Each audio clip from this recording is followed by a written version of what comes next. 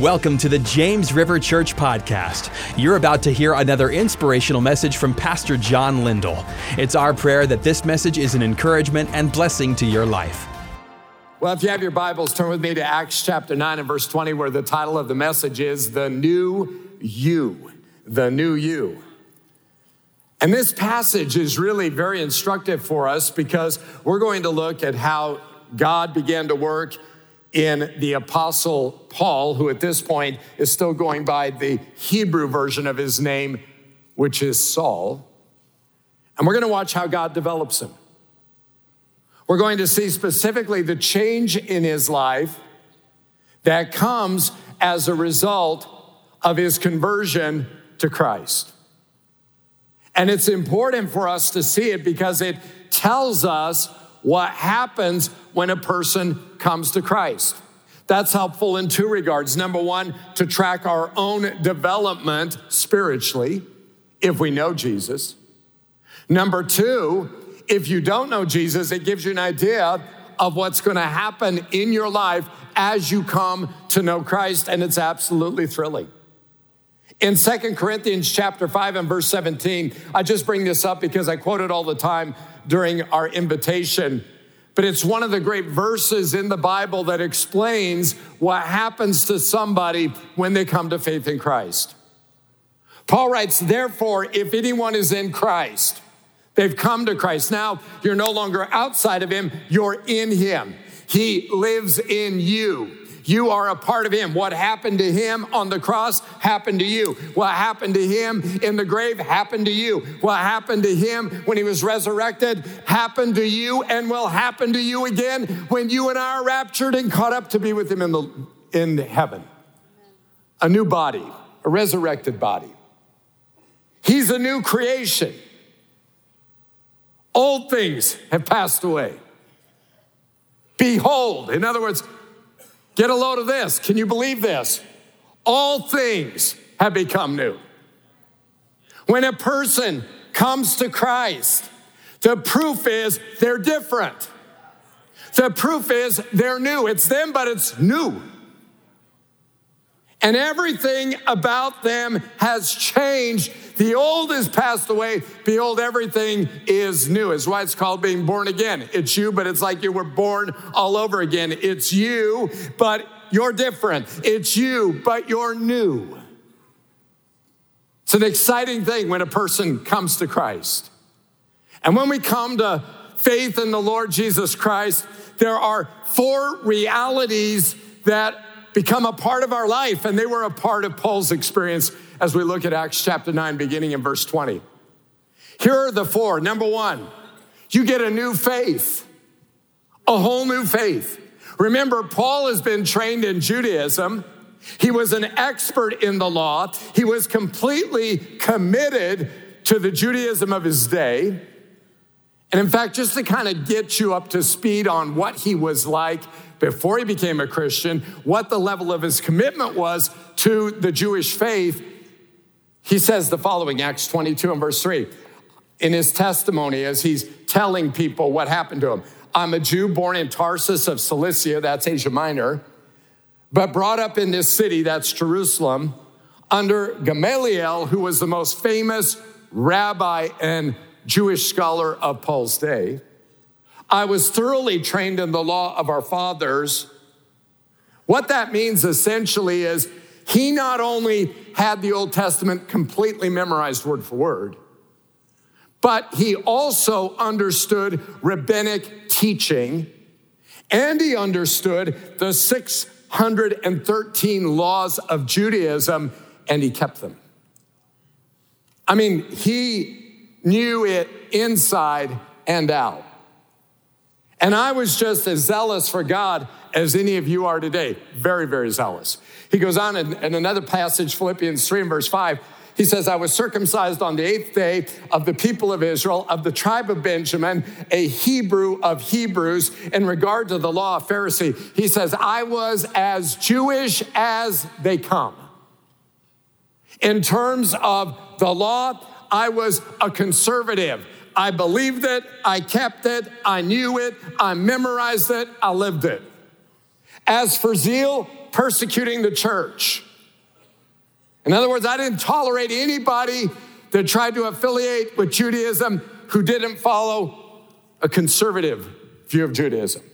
As for legalistic righteousness, in other words, as far as keeping the rules, faultless.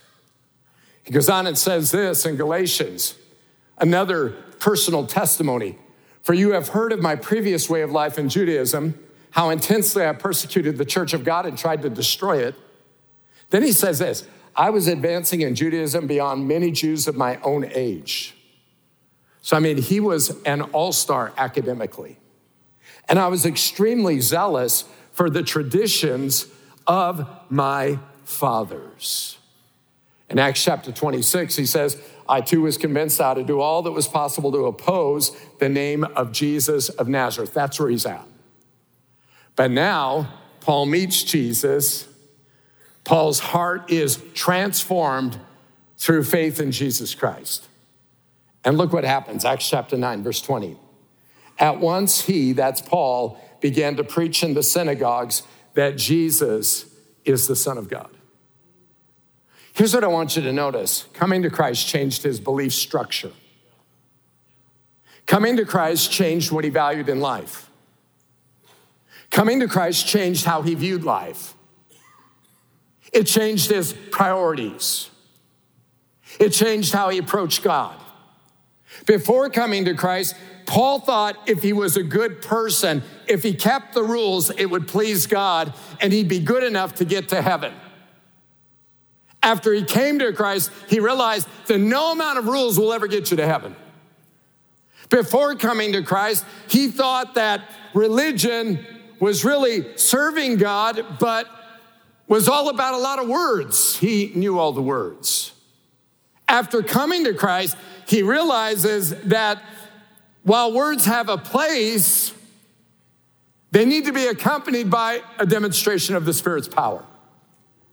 Before coming to Christ, he thought Jesus was a heretic. But now he's preaching that Jesus is the Son of God. It's a massive change. It changed his view, his religious views. It changed his view of tradition. It changed his view of people. He used to believe that God really only cared about an exclusive group of people, but now he knows God cares about all people. I want to ask you this question. How has coming to faith in Christ changed you? What effect has it had on you? Because when you come to Christ, it's a new faith. You're not just adding Christ to your life. No, it changes you. You have a whole different view of God. Before you know Christ, you think, well, he's up there, I'm down here. Maybe he's up there. There's all kinds of variations.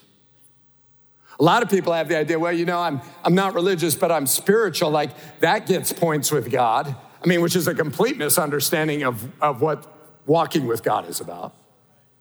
A lot of people think, well, if I'm spiritual, if I do a few good things, if I'm not as bad as most people I know, I'm going to get to heaven. That will change when you come to Christ. Because that's not true. You see, people believe a lot of things that are not true. They believe a lot of things that will never get them to heaven. They believe a lot of things about God that are completely inaccurate. But a new faith makes God's word primary in your heart, which has this effect. Whatever it says, that's what you go with.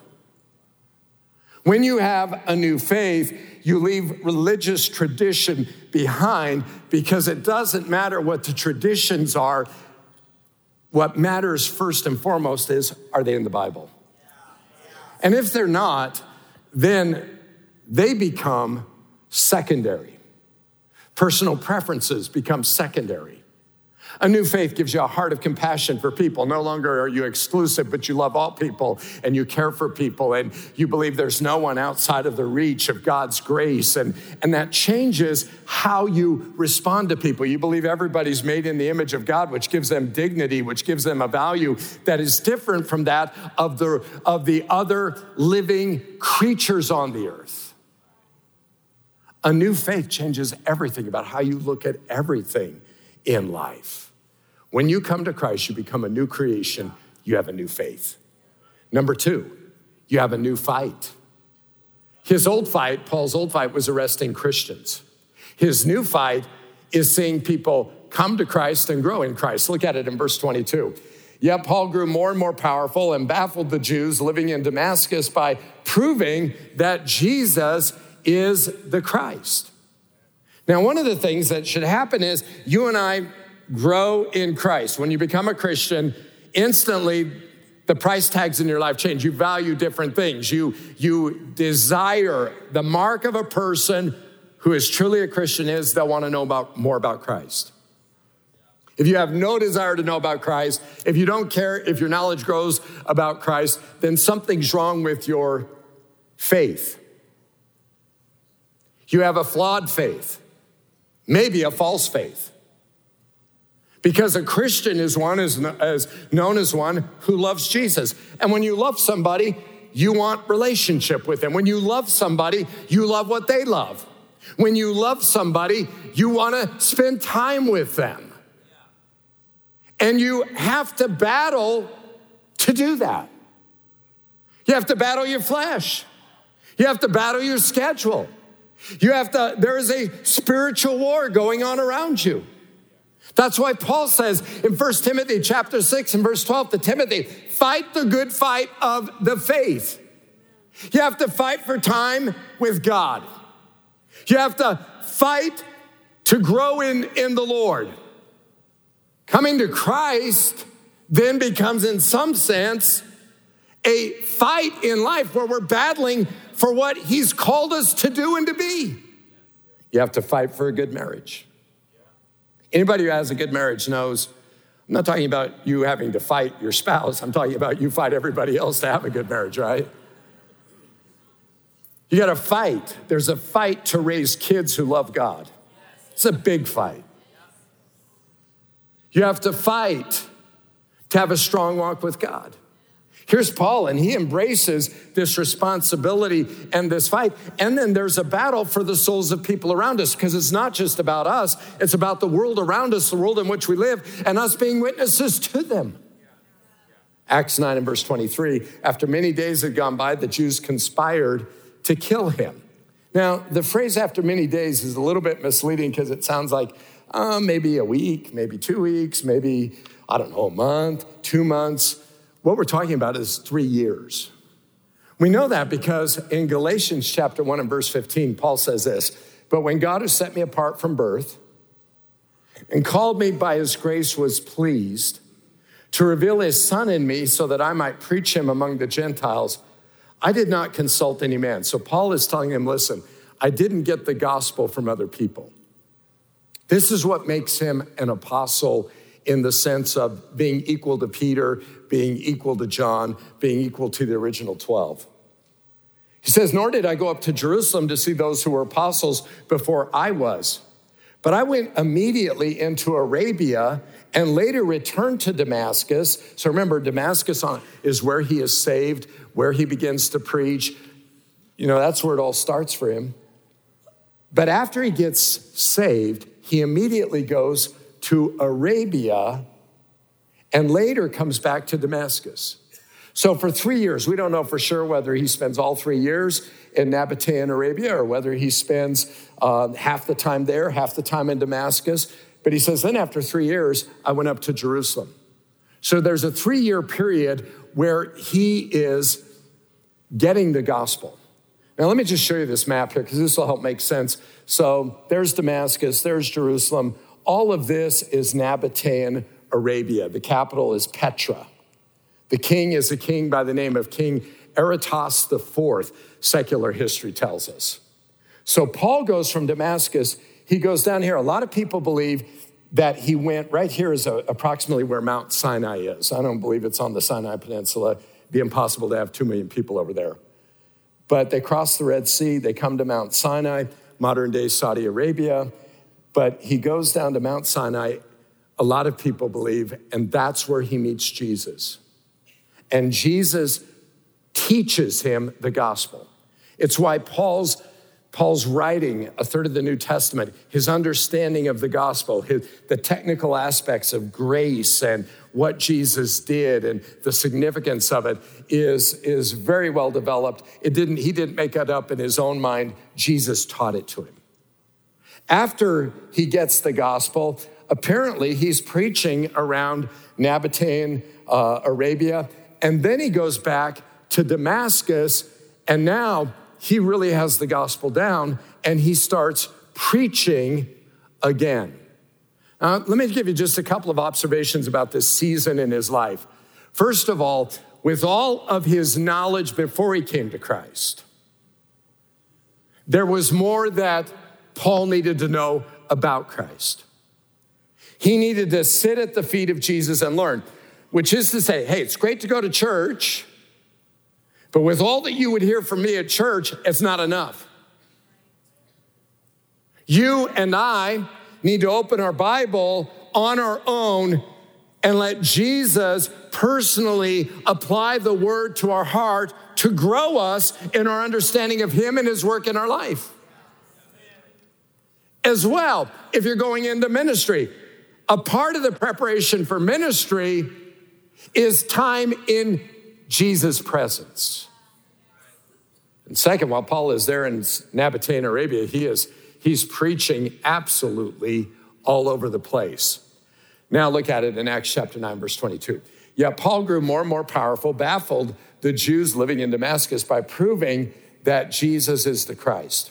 After many days had gone by, the Jews conspired to kill him. So he's gone to Arabia, he comes back, he's preaching.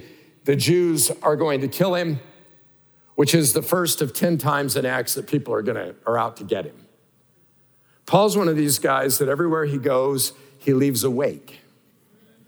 He's one of these guys who is probably a good way to say it, not very genteel.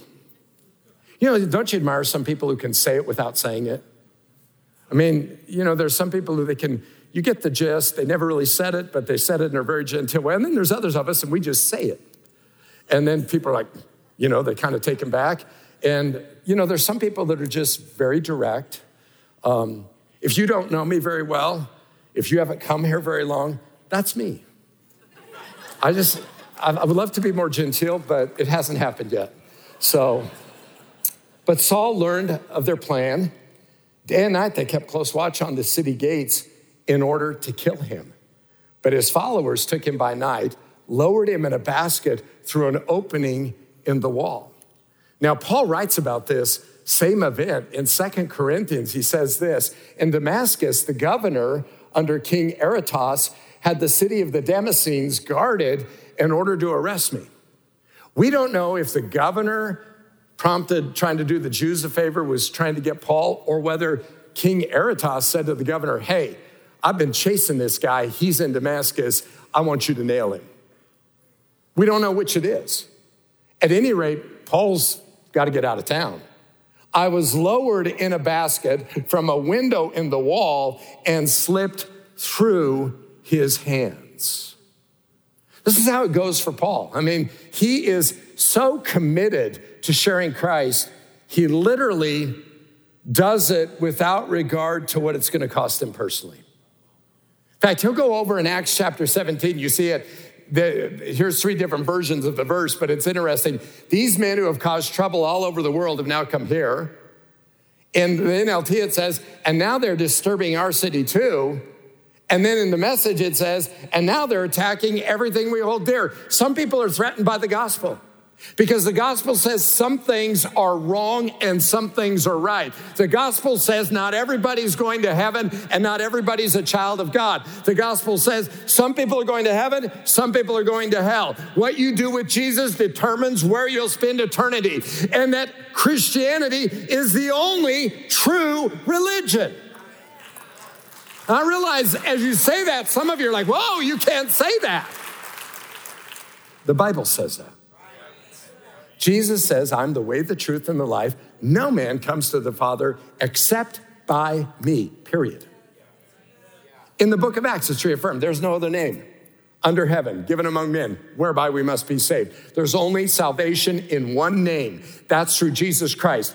Muhammad won't save you. Buddha won't save you. Krishna won't save you. Your own spirituality won't save you. There's no other religion that will get you to heaven. And that is a fact, and that is the gospel, and that is true.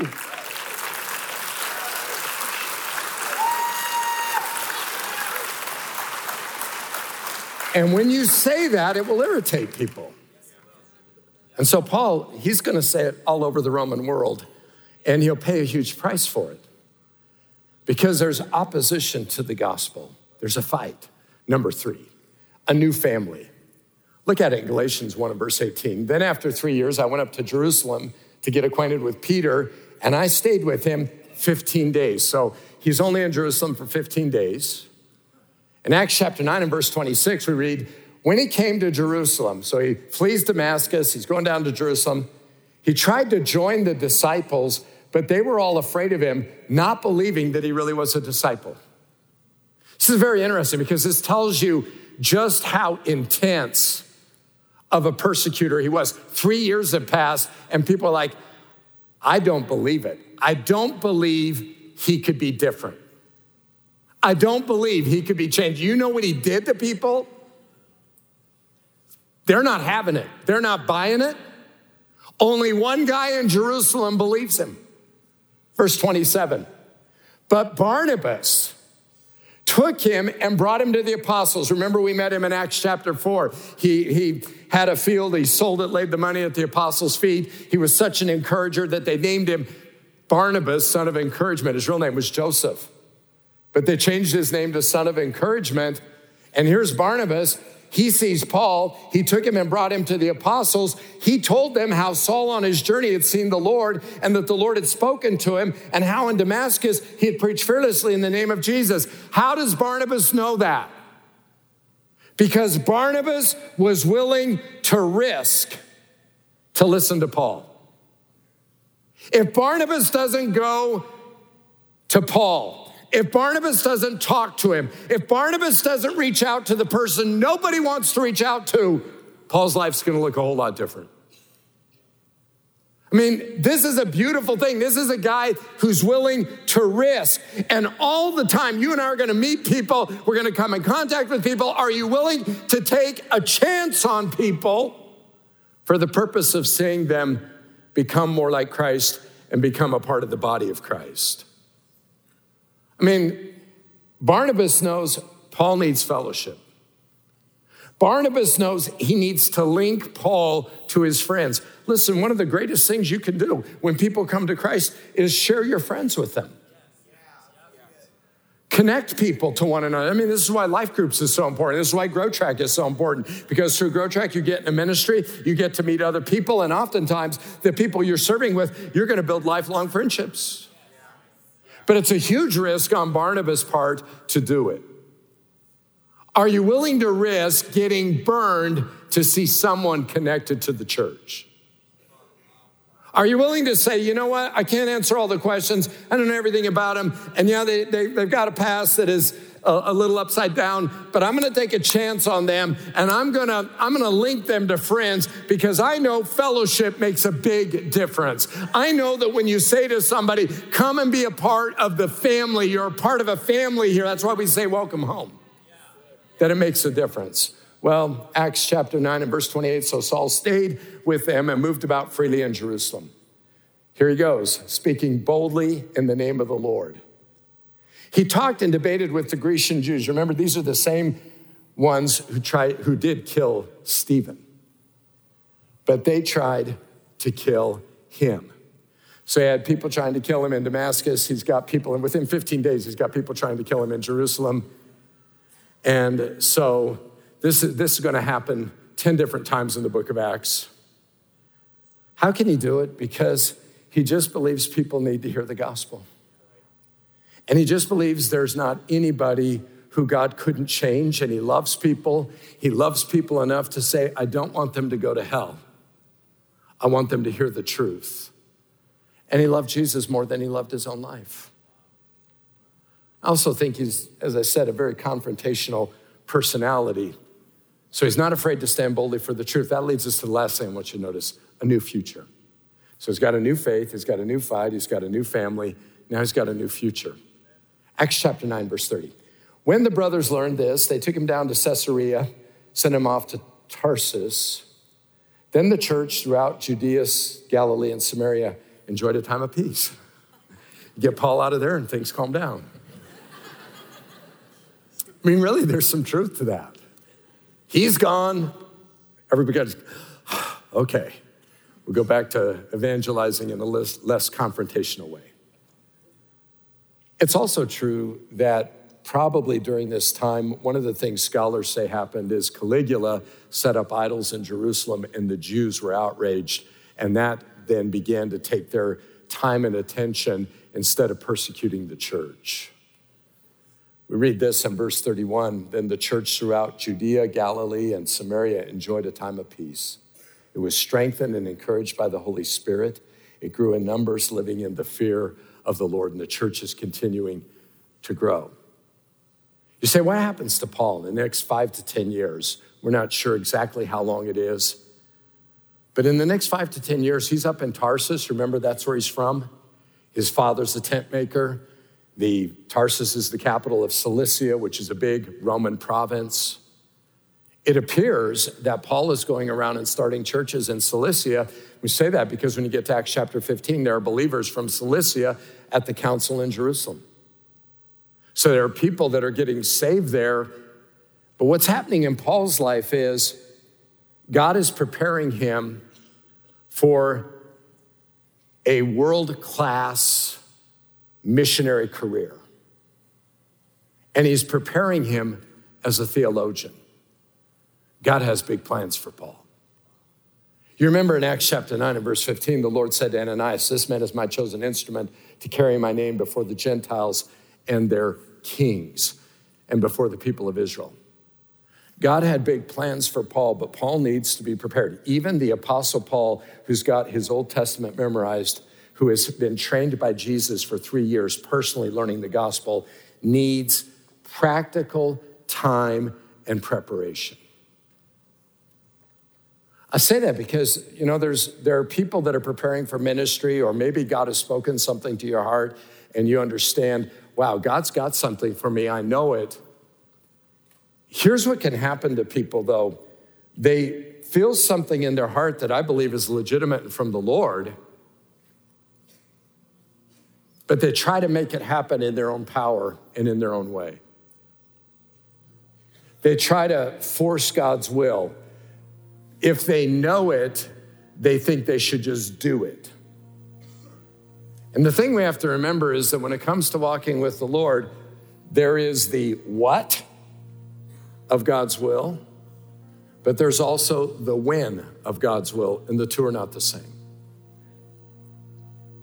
And there's a time of development that is necessary in everybody's life where God typically works through seasons of anonymity where nobody notices and nobody knows, and God begins to develop and pour into that person the things that will set the stage for what he wants to do later in their life. I say this because I think there are some people here today and you're in a season of anonymity and it's really hard. Because the promise you feel in your heart is not being realized in your life, and you're wondering where's God and what you did wrong and why you haven't arrived at the place you felt God had for you in your life. And nothing's gone wrong. God is at work right now. God is preparing you. God is working in your life. No one sees, no one knows. You may not even be aware of what he's doing, but he's preparing you for what he has for you. And in that moment, what's really important for us to realize is that God has a plan and God has a future. And when God opens the door, no one can shut it. And when he closes the door, no one can open it. And some of you are in that space, and it's not easy and it's frustrating, but I want to encourage you today, just like Paul's up at Tarsus, and he's got to be thinking about the prophecy that Ananias made over him, but it's not happening, and there's no sign of it happening, and he's sitting there making tents, and he's preaching in the region, but he's not meeting with kings, and he's not meeting with governors, and he's not going all over the world. And it's got to be to him in some sense wondering, what in the world is God doing? And it seems maybe to you God is doing nothing when in fact he's doing everything. That those seasons prepare us for the plans he has for us. Jeremiah chapter 29. If I can shift gears, this applies both to people who are waiting on God to fulfill his plans, but especially I'm thinking right now of people who've never given their heart to the Lord, or people who are away from him, or people who are just getting started in your Christian walk. God has a plan for you. You were created on purpose, with a purpose, and you can trust God with your life. At times I have people who say, well, I just don't want to give up what I've got. And they view what they've got as so valuable. And in some sense, in an earthly classification, it might be. But in terms of the big picture, it's nothing compared to God's plan.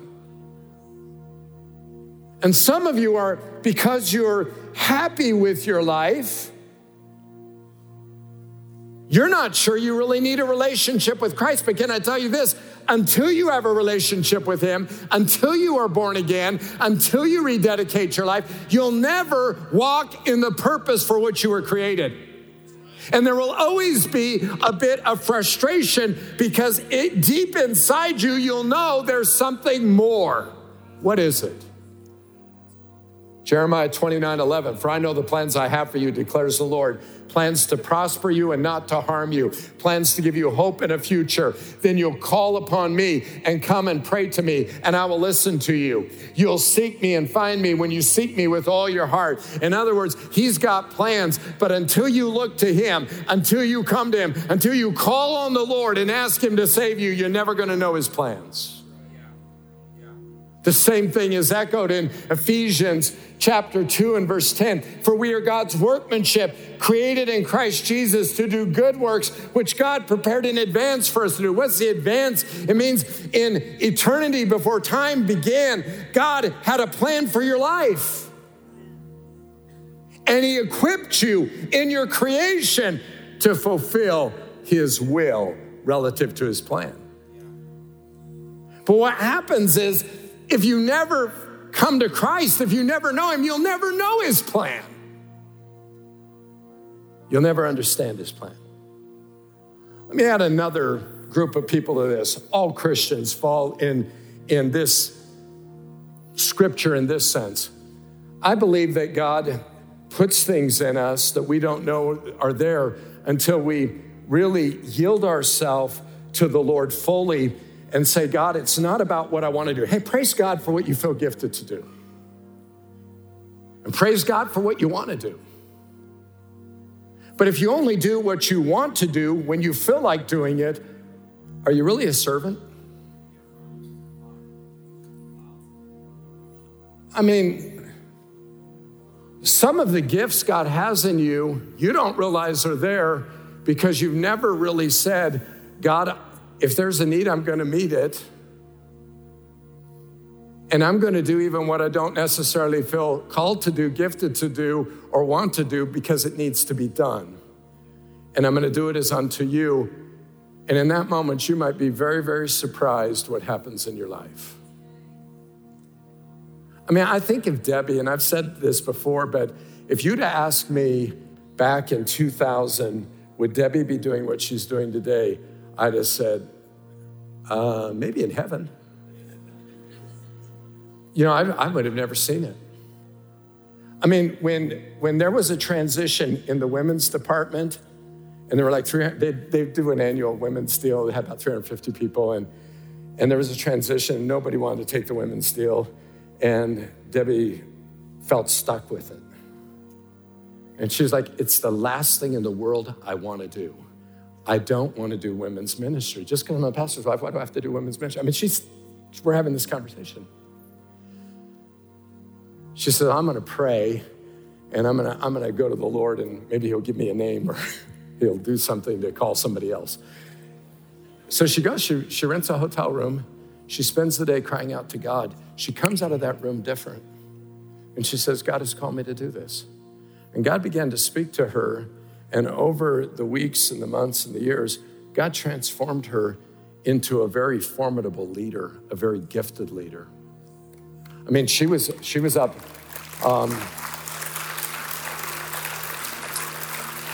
Friday night. She's doing these Design Sisterhood Connect, so it's kind of connecting with women across the country. So she just put it out on social media. She was up at Lee's Summit with Scott and Jen, and they had over 700 on Friday night at their Connect. She's going to go to Baltimore and do it there, going to go down to Dallas and do it. But if you'd asked me, would that have ever happened?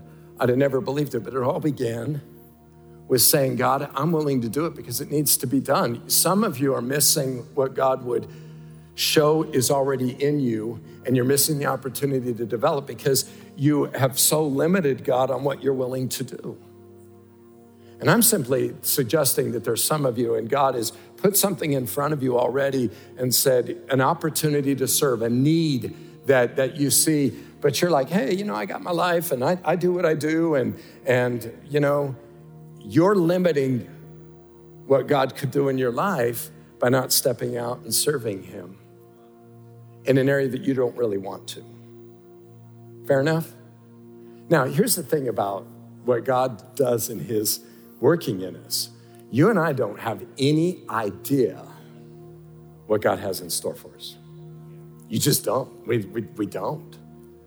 I mean, we don't know what the future holds. Debbie and I were talking this last week, with our 40th anniversary. We were looking at the picture. She got the photo album out. We were looking at them and laughing and just talking about some things. And there was this picture of us getting ready to leave, get in the car. And I just said to her, I said, can you imagine if somebody had said, hey, before you go, let me just give you a thumbnail sketch of what the next 40 years are going to look like for you. We'd have never in a million years believed it. I mean, we loved God, but we'd have never believed it. We could never have imagined. We could never have seen it. That's how God, what he wants to do in your life. There's some of you haven't opened your heart to Christ. Some of you are away from him, and you have no idea what God could do in your life. And then there's a whole host of people in here, and God is working in your life in ways you can't begin to imagine. And he's got things for you that if he showed you, it would blow your mind. Look at this in 1 Corinthians chapter 2, and we'll close. However, as it is written, no eye has seen, no ear has heard, no mind has conceived what God has prepared for those who love him. And it's not talking about heaven. That's true of heaven, but that's not what it's talking about here. But God has revealed it to us by his Spirit.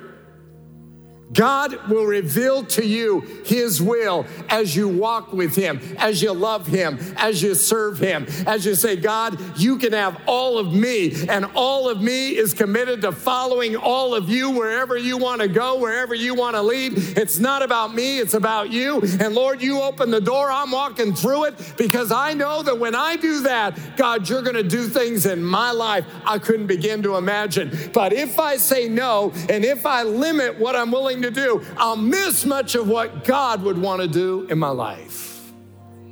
God's got a future you can't believe.